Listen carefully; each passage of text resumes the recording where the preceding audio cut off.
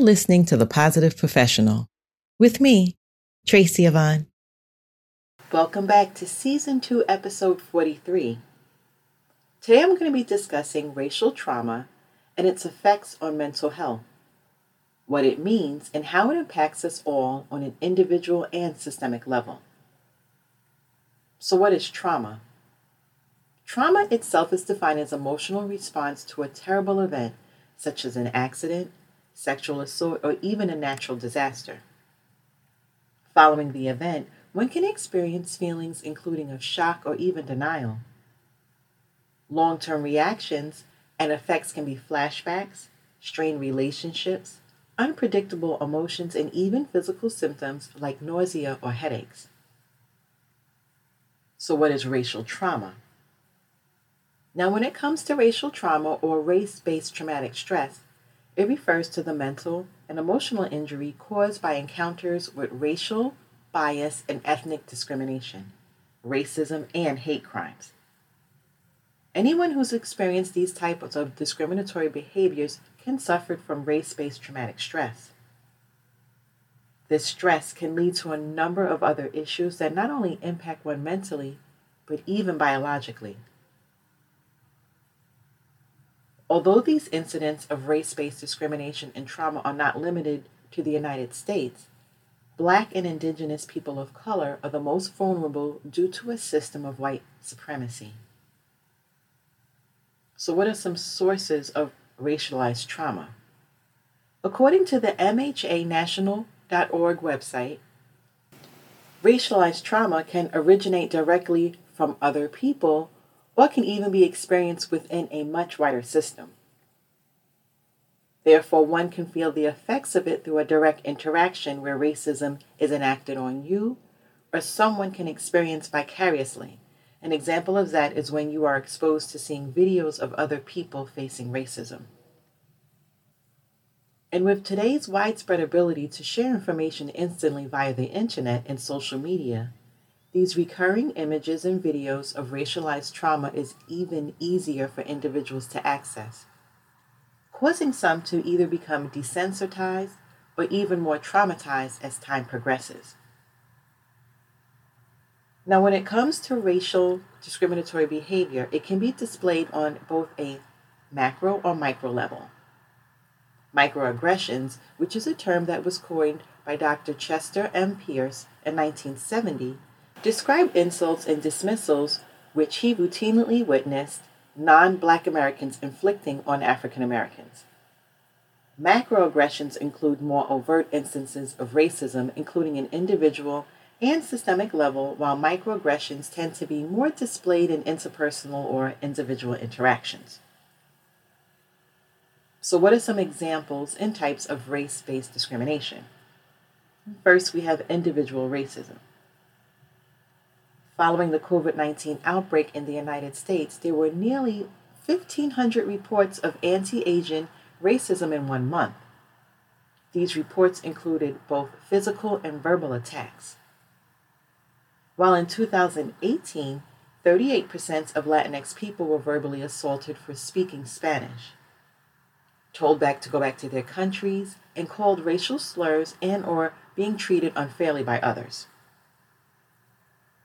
And even through social media, Twitter reported 4.2 million anti-Semitic tweets in just the English language alone. These tweets included stereotypes, promotion of anti-Semitic personality or media, symbols, slurs, or anti-Semitic conspiracy theories, including Holocaust denial.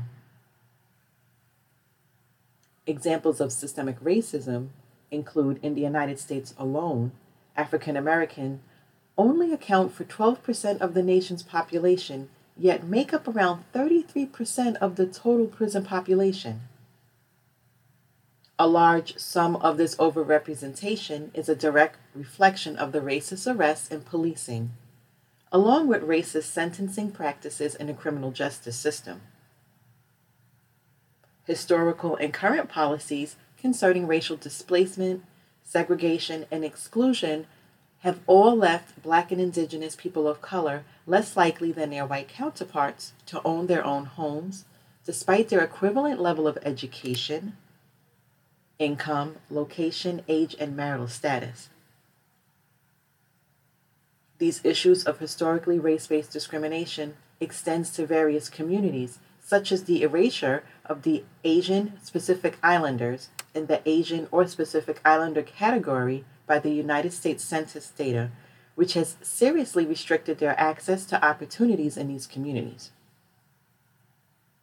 Historically, segregation forged within the occupation sector has created a barrier for African Americans to hold jobs that offer retirement savings and other benefits that many white people have been able to obtain. These issues are consistent within research that indicates there is a distinct wealth gap between white Americans and African Americans. And lastly, the lack of cultural competence in therapy training, financial incentives, and geological isolation have created barriers in providing appropriate mental health resources in the Native American communities. Rate of suicide in these communities is 3.5 times higher than racial and ethnic groups within lower rates of suicide. So let's talk about the impacts on mental health. And before I dive deeper, it's important for us to remember that anyone can experience racial trauma. However, in the United States, larger levels of power and privilege are often presented to people who present as being white in the social construct of race. If therefore those who experience this form of race-based discrimination and trauma often fall outside of the white race. For those who are constantly targeted by race-based discrimination, it can cause detrimental psychological impacts on them and their communities at large. Mental health issues such as depression, chronic anger, recurring thoughts of the event, and physical reactions such as headaches, chest pains, insomnia, and more, low self-esteem, hypervigilance, and mentally distancing from the traumatic events. Over time, these small incidences of race-based discrimination called microaggressions can eventually add up to harming individuals mentally. And to be constantly dismissed, belittled, or viewed as other in your day-to-day life can be excruciating weight on oneself. These forms of discrimination can go as far as being given a heftier sentence in prison versus one's white counterpart in the equivalent crime. And we have seen multiple examples of this. Sadly, these forms of racial discrimination can and have often result in one's loss of life due to police brutality and other hate crimes. Now, in the next segment, I'm going to talk about the different types of stressors that people can experience as a result of race-based discriminatory acts. Today's episode is brought to you by Ivy Elite Training. Are you looking for low-cost professional development workshops, topics like emotional intelligence, diversity and inclusion, and more?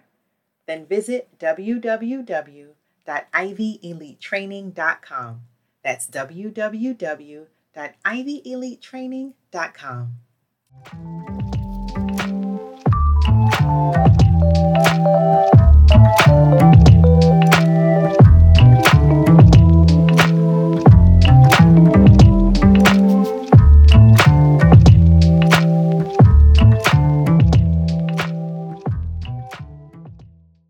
So let's talk about the different types of stressors people can experience.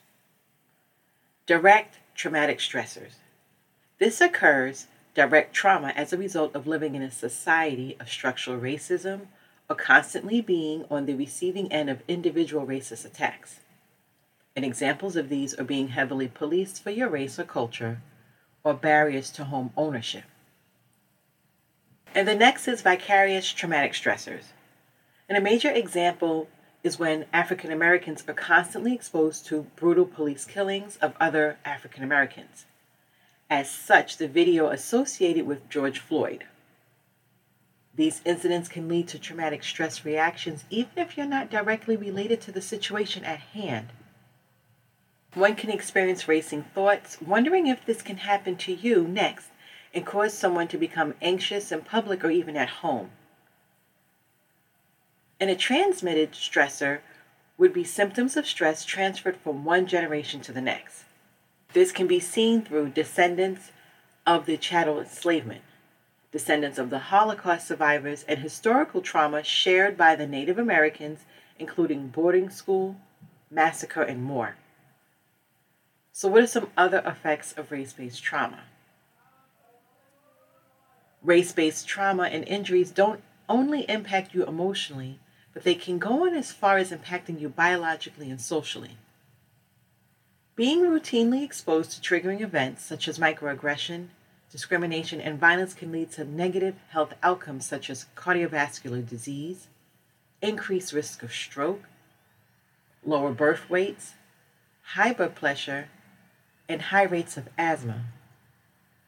In reference to social, while systemic racism can lead to feeling trapped, leading to individuals maybe dropping out of school, substance abuse and use, gang activity, and self-harm. It's important to note that racial trauma is in fact very dynamic and detrimental to those receiving this mistreatment. In reference to long-term effects, examples of this could be lack of housing, food scarcity, inadequate health resources, and poor education. All of these effects are passed down through generations of families, causing the lineages to not have access to thriving. Their main focus tends to be survival. Overall, the most significant and profound result of race-based trauma is death.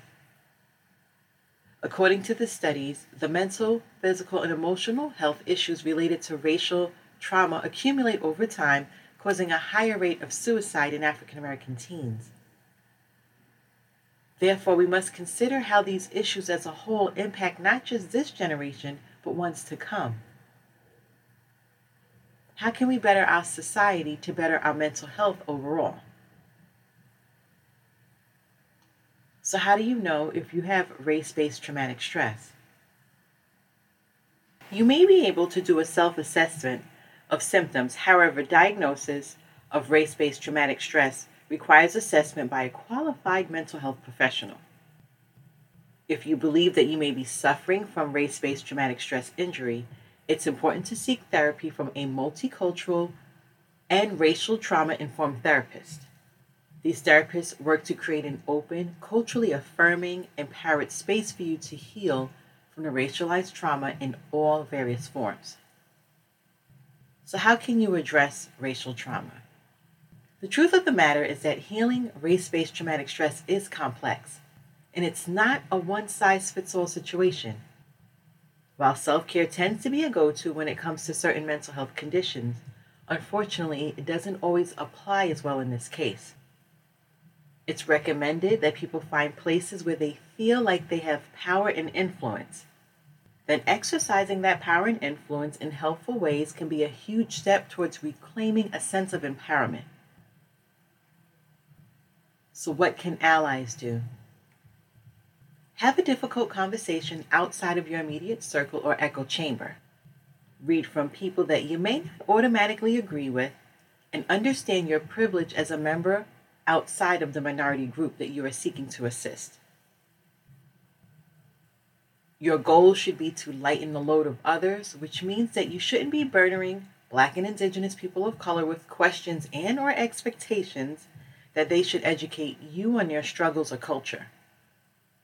Do your research and due diligence. Be present and vocal when your support is required. This isn't the time to be neutral or to stay behind the scenes. Your help is needed on the front lines of this issue. Also, using your political involvement and where you choose to spend your money. It all comes down to how you use your power and privilege to support and uplift others. As a whole, racial trauma impacts everyone involved, whether they have experienced the discrimination directly or have been on the other side of it. Although there have been many who do not pay for their hate crimes in terms of race-based discrimination, those within that race group can eventually be viewed as not being trustworthy or feared. As of recently, many who are on the other side of race-based discrimination and behaviors are serving time in prison as well. Race-based discrimination causes many individuals in various racial groups to live in a constant state of fear due to these historical and even present-day tensions.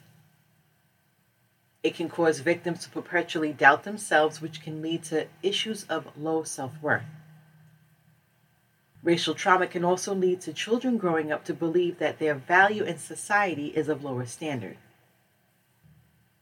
Viewing media, news stories, and books that constantly praise whiteness over anything else, and in the same breath diminish people of color, can impact individuals as well to believe that they cannot contribute much to society or even to their own communities.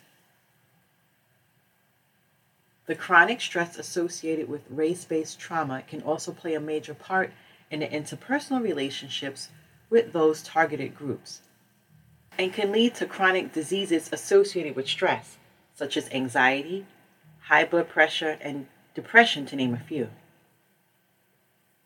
So what is the solution? While there are many proposed solutions and discussions surrounding how to combat the impacts of racial trauma, allow me to leave you with a passage from an article posted on NAMI.org.